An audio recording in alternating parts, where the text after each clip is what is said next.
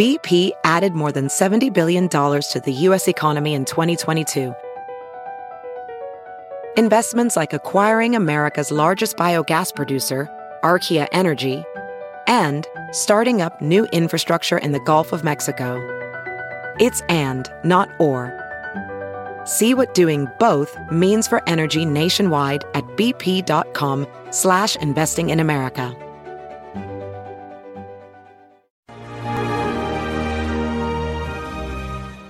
Hi, everyone. Judge Andrew Napolitano here for Judging Freedom. Today is Monday, August 1st, 2022. It's about 3:35 in the afternoon here on the East Coast of the United States. In yesterday's New York Times, Sunday, New York Times was a headline: trained, armed, and ready to teach kindergarten. It was a long and fascinating story about teachers in Ohio who are authorized and encouraged to carry handguns, but of course they must be trained so they know how to do it. You won't see any school shootings in Ohio because teachers and staff are permitted to carry so long as they have 24 hours of training. My own experience is that 24 hours of training is not enough.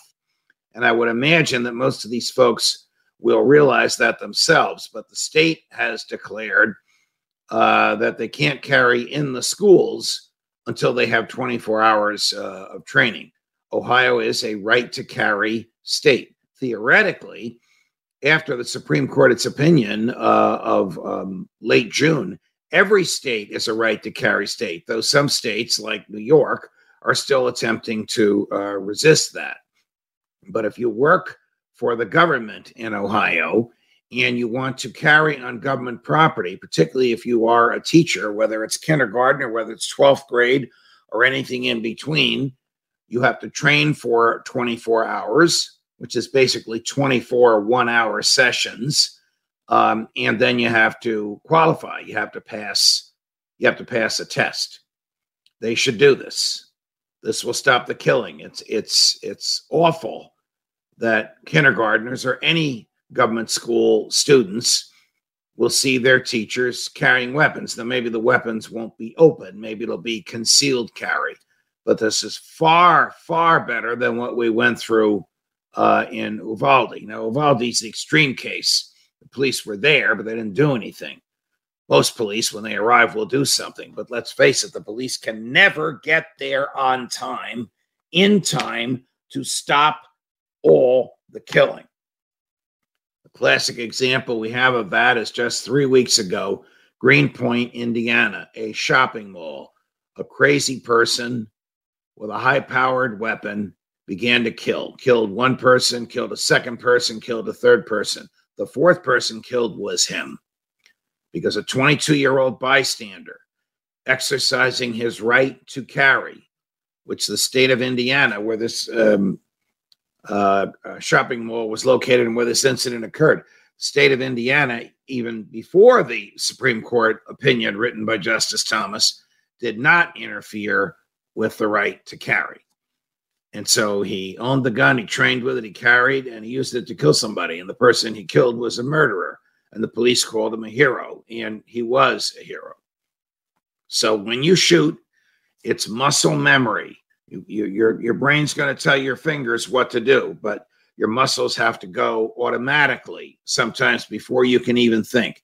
And muscle memory is a perishable skill. The great human being that has taught and continues to teach me how to use weapons says that over and over and over again. Muscle memory, muscle memory, muscle memory. It's a perishable skill. It's a perishable skill. It's a perishable skill. That means once you train for 24 hours, you're a teacher in Ohio.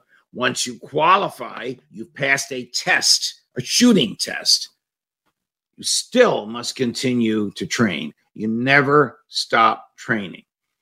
One of the reasons that police, at least in New York, every once in a while accidentally kill or injure another member of the police department is because they haven't qualified in 2 years. They carry the gun, but they haven't had it in their hands in 2 years.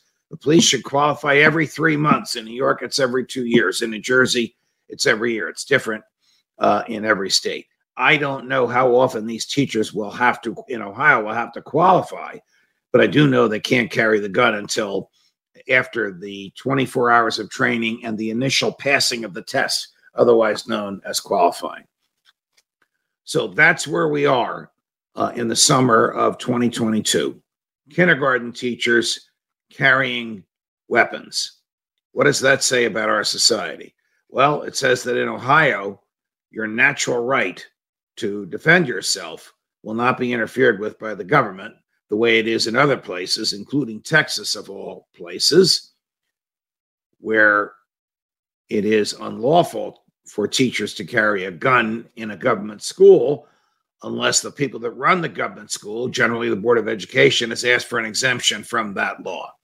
In Texas, where there are 1,000 school districts, 137 asked for the exemption. All of them got it. Guess how many killings there were in those districts?